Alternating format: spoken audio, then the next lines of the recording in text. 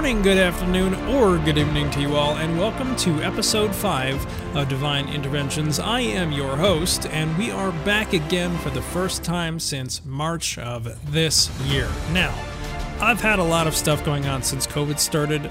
I'm sure everybody has. I've been working from home for 8 months. I moved into my own place back in May, and that's going pretty well. So it's just me and Kirk in peace and quiet, and I have a great view of the sunrise every day. But before we get started, we all know what an absolute mess this year has been. Let's face it, if 2020 was a bath bomb, it would be a toaster, plain and simple.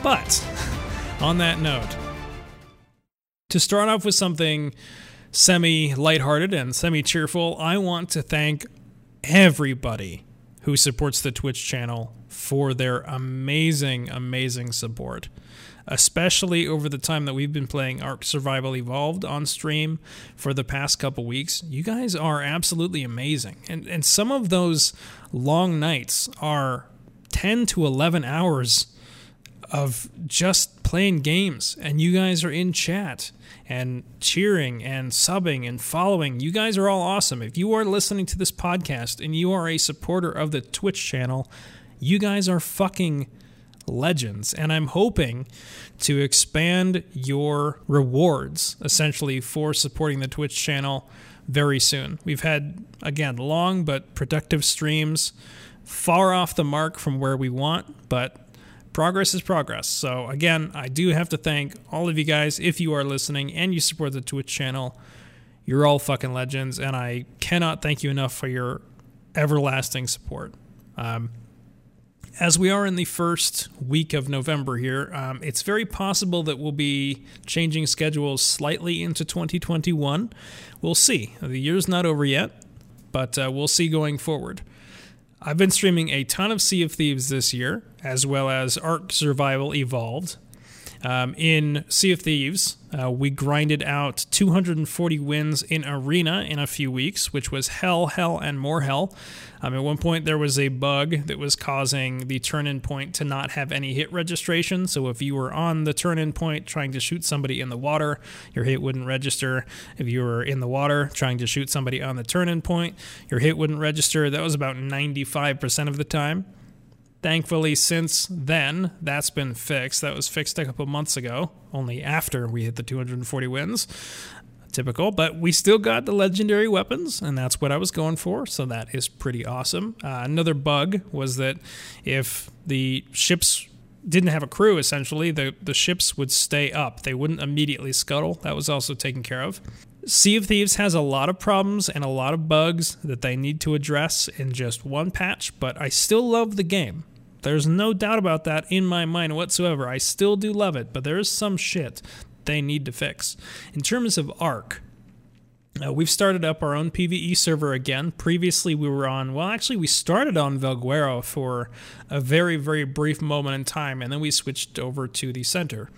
Now we're back on Velguero, and we actually have a cluster server on the Aberration map DLC as well. So a community base has been built on the Aberration map. We'll kind of be going back and forth, doing some more things, doing some more tamings, bringing dinos back and forth between the realms. I'm going to call them realms, worlds, servers, etc.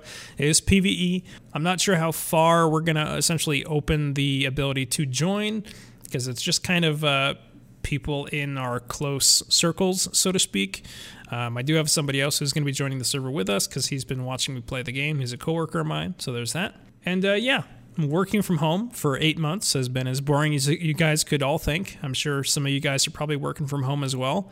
Thankfully, my best friend in the entire world, the most valuable bitch, as she's known in my Discord, that was her requested title, not my idea, is coming out, and I am super excited. It's going to be an absolute blast. But before that happens, we'll talk about some other technology and stuff, and we might actually have a special live stream with her as well during the week of Thanksgiving, guys. I don't know exactly what day. It's not going to be Thanksgiving night. It's going to be before, either Tuesday or Wednesday before Thanksgiving. I will keep you guys updated in the Discord. It is now No Shave November, so for all of my bearded brothers, embrace the beard, embrace the stash, let it grow. No Shave November. Be loyal to it. I am.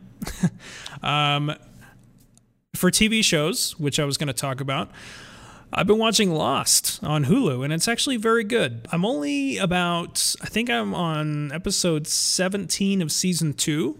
Still very good so far. My brother was watching it years and years and years ago when it first came out, and I don't think he finished the entire thing. But I decided to sign up for Hulu in order to watch Rick and Morty, which I'll be watching more of. And I saw Lost and was like, yeah, fuck it. Let's watch this. We'll see what we got. So, very good so far. In terms of another TV show, I'm probably going to start watching The Clone Wars on Disney Plus because there is just so much in there that I need to know. I actually am very curious to see what they've done with the animated series because a lot of people have really, really, really enjoyed it. And we're like 7 seasons in. So people have really liked The Clone Wars.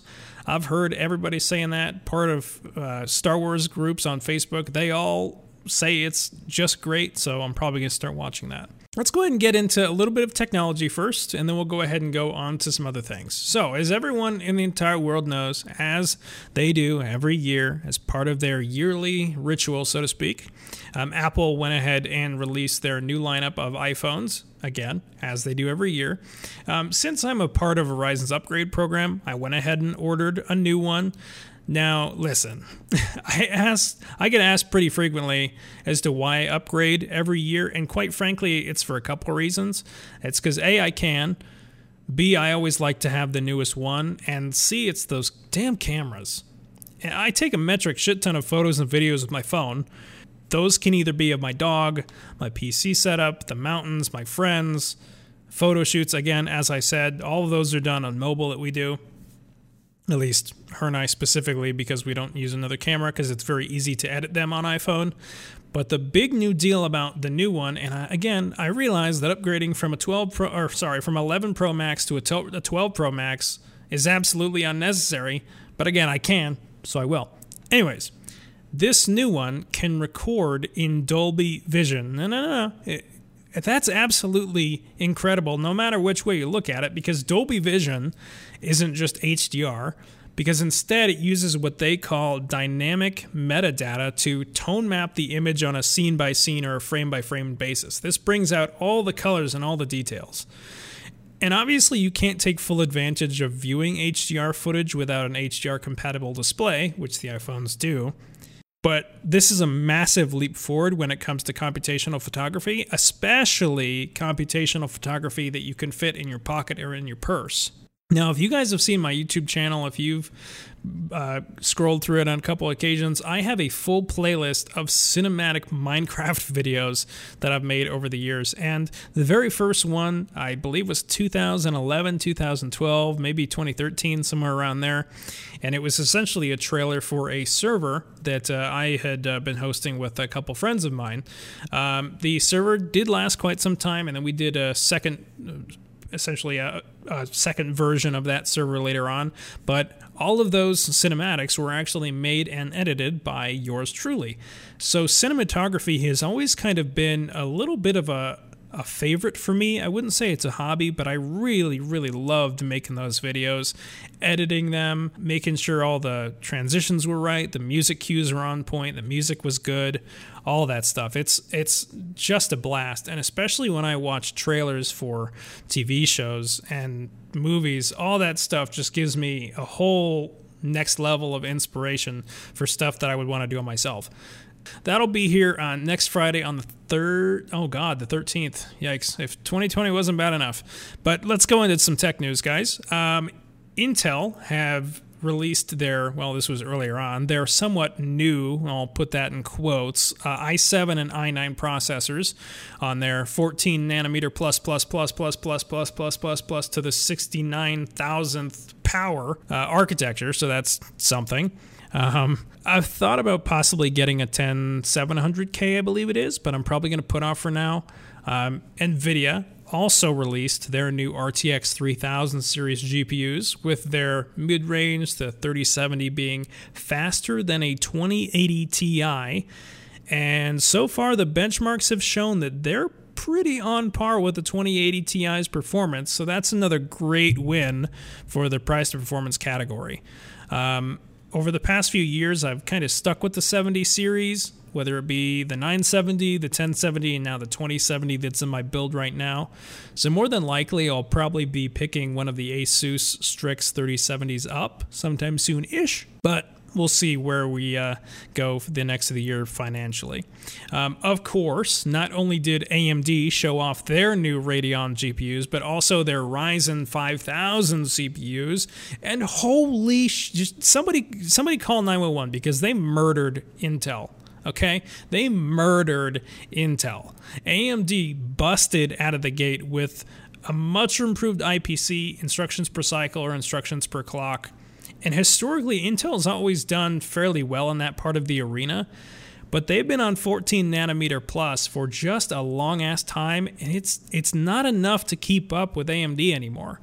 AMD's changes to their architecture and to their processes, I'm no fan of AMD personally. If you talk to me about tech on a somewhat regular basis, you know that I'm no fan of AMD, but I have to commend them for their absolute domination of the CPU market. We'll see where that goes.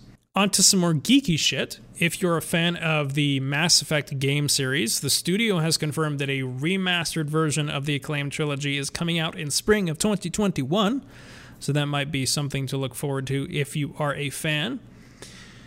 Out of all of the shitty things that have occurred in 2020, there's one good thing that's come out of it for us geeks, and that is The Mandalorian. Now, we are into Season 2, and there will be some spoilers ahead, but we're going to do a quick recap of what we need in Season 2. First off, Rosario Dawson. We covered this in another podcast episode. Rosario Dawson has been cast as Ahsoka Tano. She is Anakin Skywalker's apprentice from the Clone Wars animated series. Again, another reason why I need to watch the Clone Wars. Michael Biehn from Terminator has also been cast. There was no listing on a character name, as far as I'm aware. We also need to know, again, this is just a recap of Season 1, we also need to know where the Darksaber came from, because there's only one. There's only one. And we need to know how Moff Gideon obtained it. We need to know how he obtained it. Did he get it during the Purge? Did he get it from Pre Vizsla during the Purge? We need to know what Baby Yoda's origins are. As far as I'm aware, that's going to be explained. So we'll see.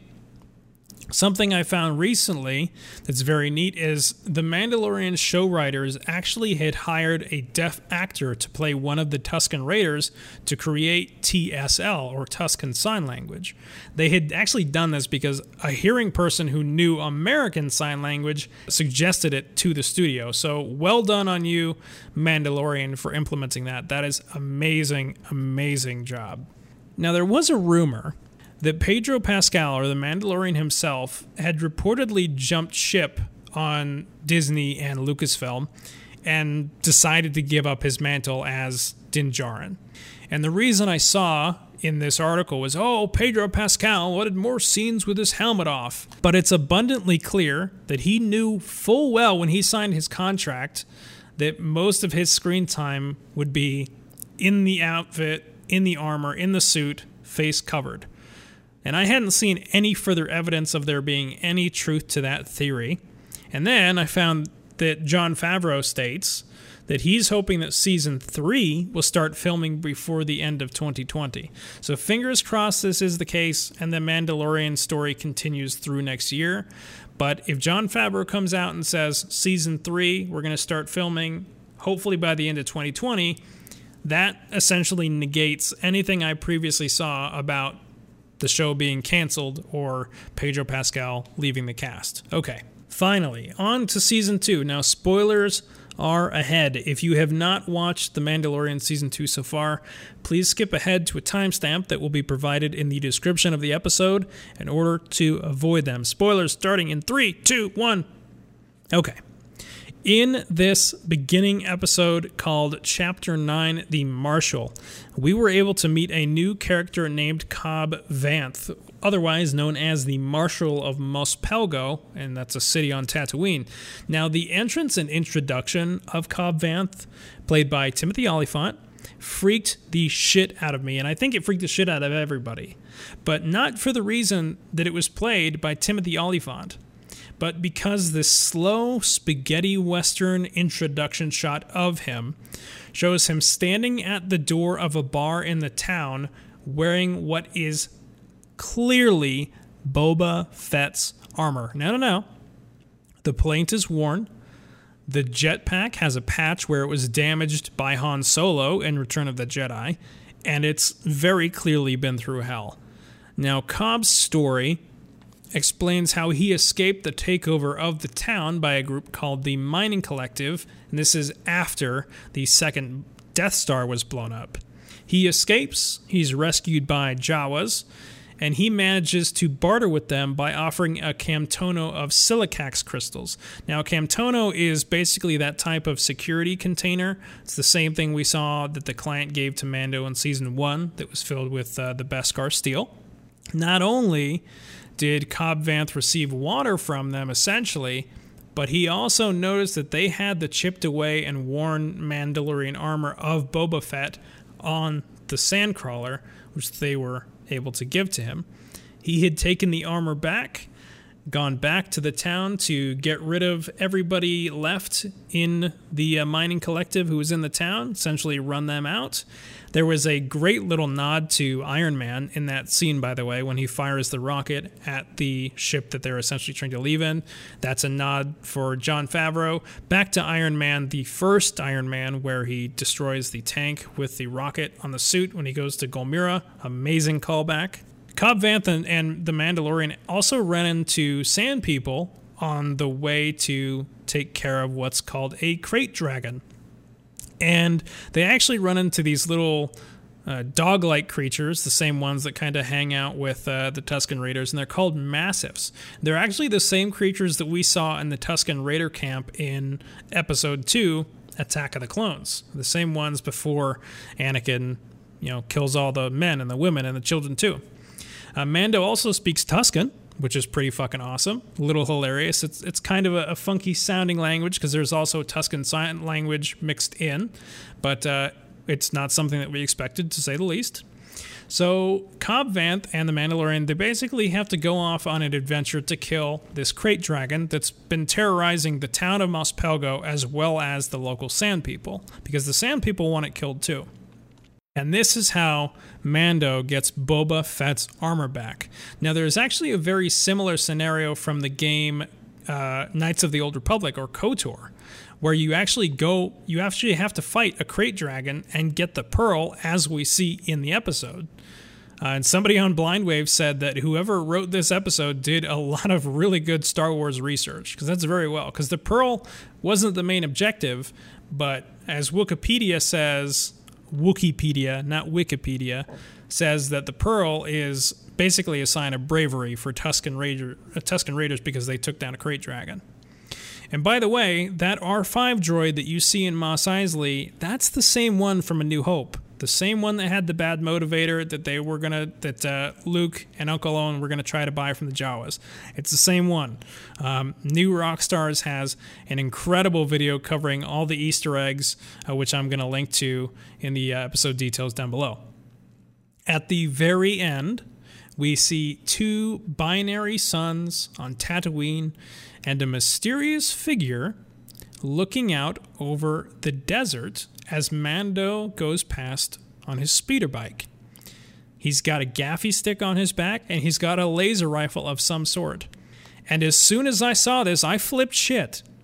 Because when he turns around, it's a scarred Tamura Morrison, the same actor who played Jango Fett and all the clones.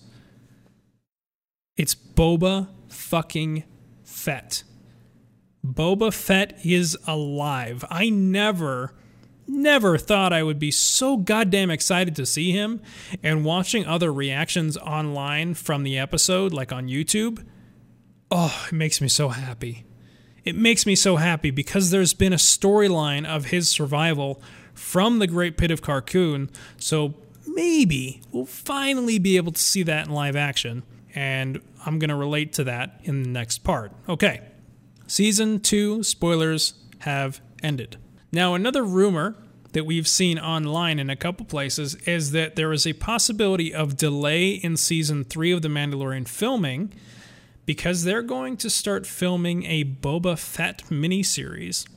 And I never thought I would say it either, but I'm super excited to potentially see Boba Fett in the flesh again. Because it's been alluded that he managed to survive the Sarlacc pit of Tatooine in Star Wars Legends, not once, but actually twice. So the first part of that story essentially says that when he fell into the Sarlacc pit at the end of Return of the Jedi, or midway through Return of the Jedi, he was able to telepathically make contact with the Sarlacc's consciousness, who identified itself as Susijo. Now, from Wikipedia, and I'm going to quote here, Susijo was the Sarlacc of the Great Pit of Carkoon. Formerly a male Choi, Susijo fell victim to the Pit of Carkoon on Tatooine before his consciousness was merged with that of the Sarlacc. Boba Fett had multiple conversations with Susijo, and it was able to goad it into contrasting around his jetpack. This caused an explosion that freed him from the Sarlacc's grasp, and then Boba Fett used concussion grenades to blow a hole in the wall of the Sarlacc in order to escape.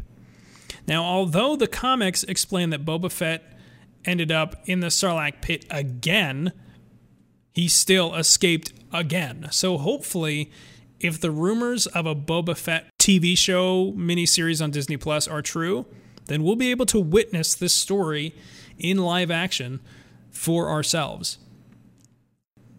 Contrast to another show, Ewan McGregor, the Lord Obi-Wan Kenobi himself, has confirmed that they are going to start filming the Obi-Wan or the Kenobi series in March of 2021. So we're a couple months away from this still. But I'm really, really, really hoping that they have something fantastic put up their sleeve. I've seen a couple concept trailers for basically what the show would look like online.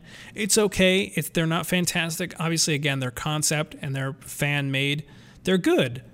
But it just gives me so much hope as to what they could do, what Disney and Lucasfilm could do, and the writers, especially Dave Filoni and Deborah Chow, could do to make Kenobi's story come alive between the episode 3 and episode 4. I am super pumped for that. So, unfortunately, that's just about all I have for this episode, guys. We'll be closing it up now. However, I am planning to get more of these episodes out more frequently going into 2021. To end on a solemn but a reassuring note, we've all had a hell of a year, guys. We've been isolated from our friends and our families, and that can damage us mentally. But we are all strong. And not to quote High School Musical, but we really are all in this together. If you need to talk to anyone, or if someone you know needs to talk to somebody, be there for them. Be there for your family. Don't hesitate to reach out to mental health professionals. We all have our days. They're not permanent, and everyone can snap back from them. If you guys would like to inquire about being a guest on the show or emailing in any questions for a Q&A, please email in to the address down below. Thank you guys all for listening. Your support is much appreciated, supporting the podcast with downloads and streams. This podcast is, of course, live on Spotify, iTunes, and Google Podcasts, available for streaming right this moment, all 5 episodes so far. And until next time, this has been a divine intervention, and may your roads lead to warm sands.